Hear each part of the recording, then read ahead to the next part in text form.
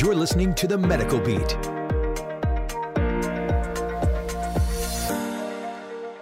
All right, we're back, and I think everything's working now. So this has been quite a challenge doing the social distancing on the radio here, but I think we're getting it all worked out. So I'm your host, Dr. Steve Harvey, and we're doing The Medical Beat, 97.1 FM Talk.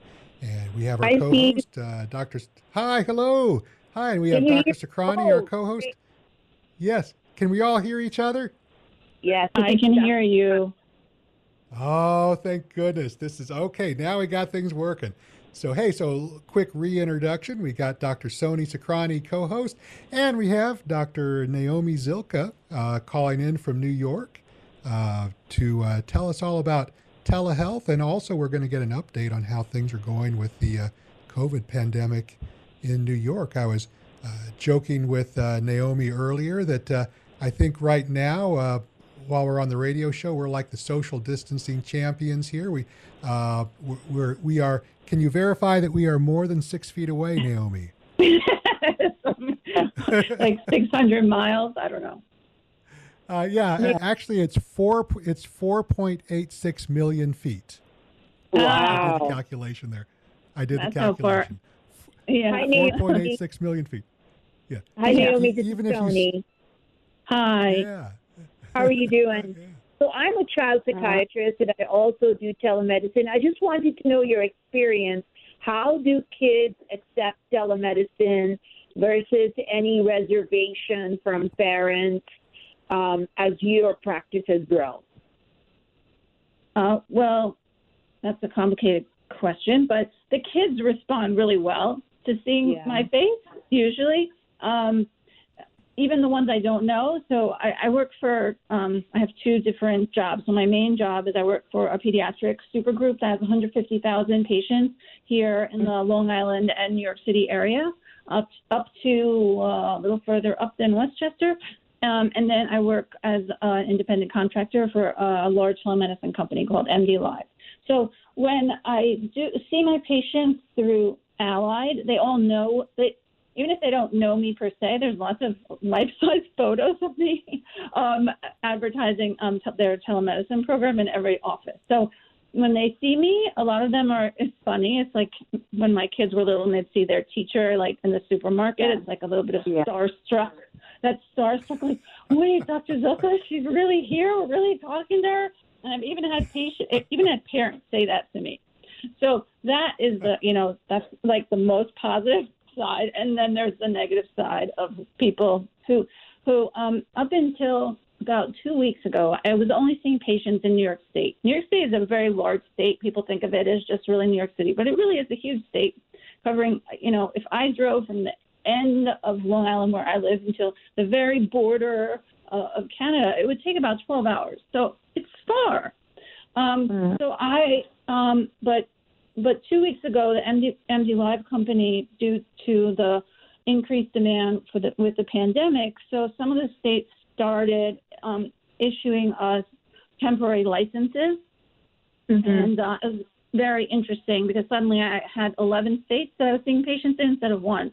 And very interesting, the response that I got from different parts of the country. That was very different than what I'm used to. And I thought I was used to everything because New York is such a melting pot, and we have very rural areas, and of course we have, New York City with every religion, every color, anything that we have here. And I thought I was braced, but I wasn't. So, but in general now, people are really, really happy to have telemedicine. So in general, they're grateful. Wonderful. Yeah. Oh. And so how about something I think when we were having some technical glitches, you were telling us about how you do the exams and things like that. So I guess basically you're really not able to look down their throat or look in their ears. I can look down their throat, based on history. but I can't see anything. Yeah, and right. Okay. And, yeah. Uh-huh. Yeah, and there are different devices that you can purchase, and there's one with a big name company that has a device that parents can purchase, and there's all different ones on Amazon. I haven't had anybody try any of these Amazon devices. I have had in the past people try the more expensive devices, and when they do work, they can actually take a picture of their child's ear on their phone and then upload it to me. And it's actually, Really? I gave a talk. Yeah, I gave a talk almost 3 years ago now at a pediatric supergroup meeting, and I showed this picture of this middle ear, and it's just like couldn't have been more crisp and much better than you could see it with your naked eye. But those, and I think that's the future of telemedicine. But until that happens, I can't see into their ears. But there's lots that I can see. But it's amazing. It is. I mean, when parents upload photos to me, the resolution of the rashes is so good. And kids, they don't enjoy, especially toddlers, babies. They don't want to be held down while I stare closely at their rash. And with just the high definition and my ability to enlarge the image without losing resolution, it's really better for me personally diagnosing rashes during a telemedicine visit than an in-person visit, because I can, really, really get close. And then I can also, while the kid's running around in the background, I can talk to the parent and I can say, okay, well, show me exactly what you're worried about. And I can really point out all the different things that I'm thinking about. And it's actually, for me, much easier to go over the plan. If I say, okay, bye, the kid can leave and run around and do whatever they want, and the parent can focus on me. So in that way, pediatrics is always a little bit challenging when you have little kids in the room. It's part of what we love about it, but it's also part of what makes it challenging, especially if there's a screaming baby or, child. And then, of course, normal behavior. Parents, they really can't focus as much on what you're saying. But with telemedicine, they can usually be distracted by a toy or another person or something like that. Oh, okay, yeah. That's amazing. So it's like a lot of the future of medicine might be, mom and dad take a picture of the kid's rash or a picture of the kid's middle ear and send it over the internet and talk to you, to have a telemedicine visit. Yes, it's coming. I mean, Nice. It's not going to replace hands-on medicine.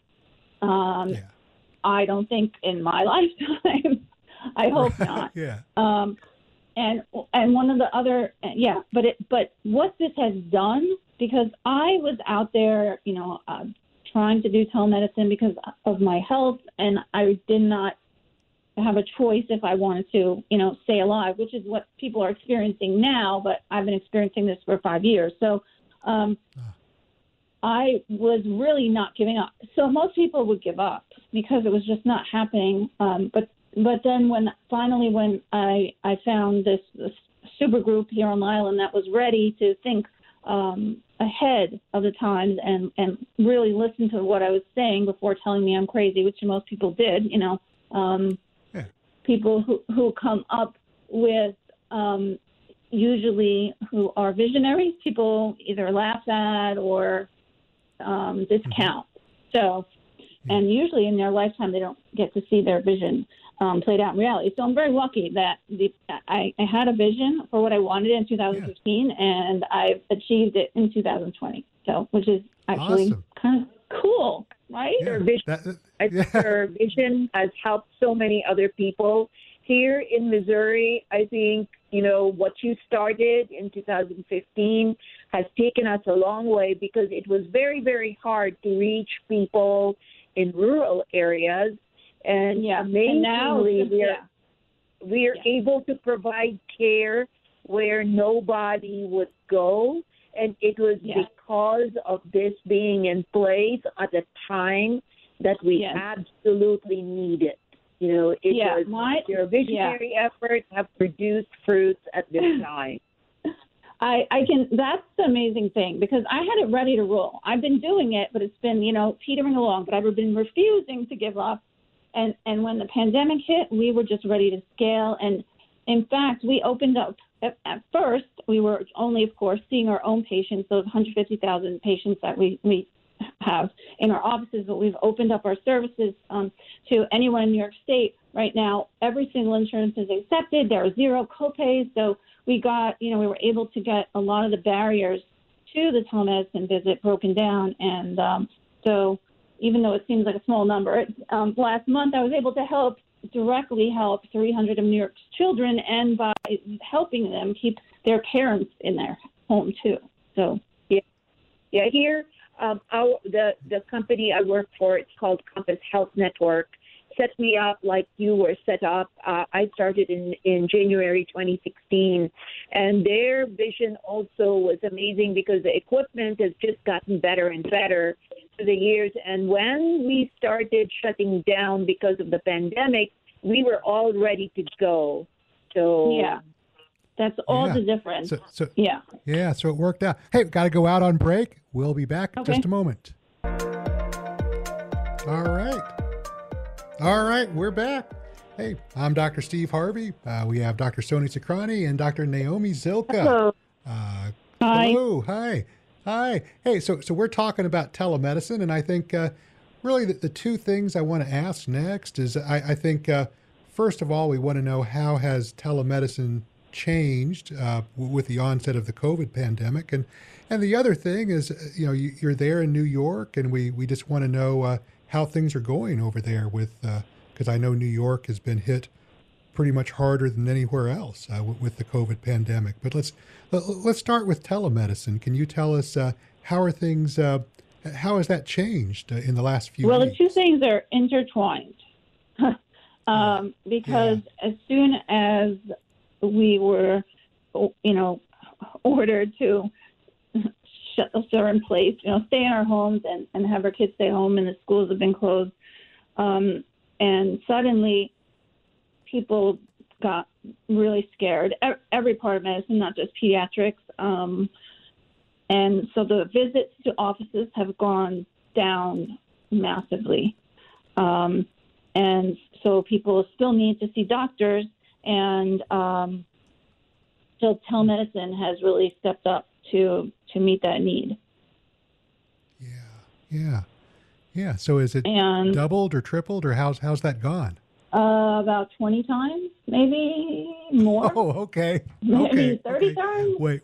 Yeah. 30, way about more. 30 times the volume. Yeah. Which, the volume was really low. The volume was low. Right. So, but now the volume is about, it's reached a point to, like, when I work, I'm seeing as many patients as I physically can in the amount of time. Yeah. So, which is good. That's what I want to be doing. Yeah. Right. Yeah. And is it all over like Zoom or Skype, or what do you guys use? No. So you have to have a HIPAA compliant platform. Right. So that's where it's getting really difficult for other people and other practices that want to suddenly start telemedicine, who may have been thinking about it but not really thinking about it. And I belong to multiple groups on Facebook where the telemedicine groups, and they're like, how do we do it? We want to do it. And there are some free platforms, and honestly, I don't know one from the other, so I couldn't even tell you. But you need a HIPAA compliant platform, and that makes it complicated, and that makes it much more challenging. Like you can't, if I could FaceTime my patients, I would take a second there in terms of the connection. But since all that we need for HIPAA compliance, it takes some time to connect. Like you experienced today, you're having a virtual, like that. Host of a radio show. It's much right. You thought it was going to be really easy, but it turns out that it's much more difficult than it seemed at first. So that's what people are discovering, and so that's why we were able to really scale our product, because it was an amazing product that I've been working on for 2 years, and we were able to scale it in no time. So that's why when we offered telemedicine to all of New York State's children instead of only our super group, we have people that are coming in whose practices claim to be doing telemedicine, but they're not at all doing it to the extent that we are. Oh, right, yeah. Yeah. Oh, so yeah. Oh, hey, yeah.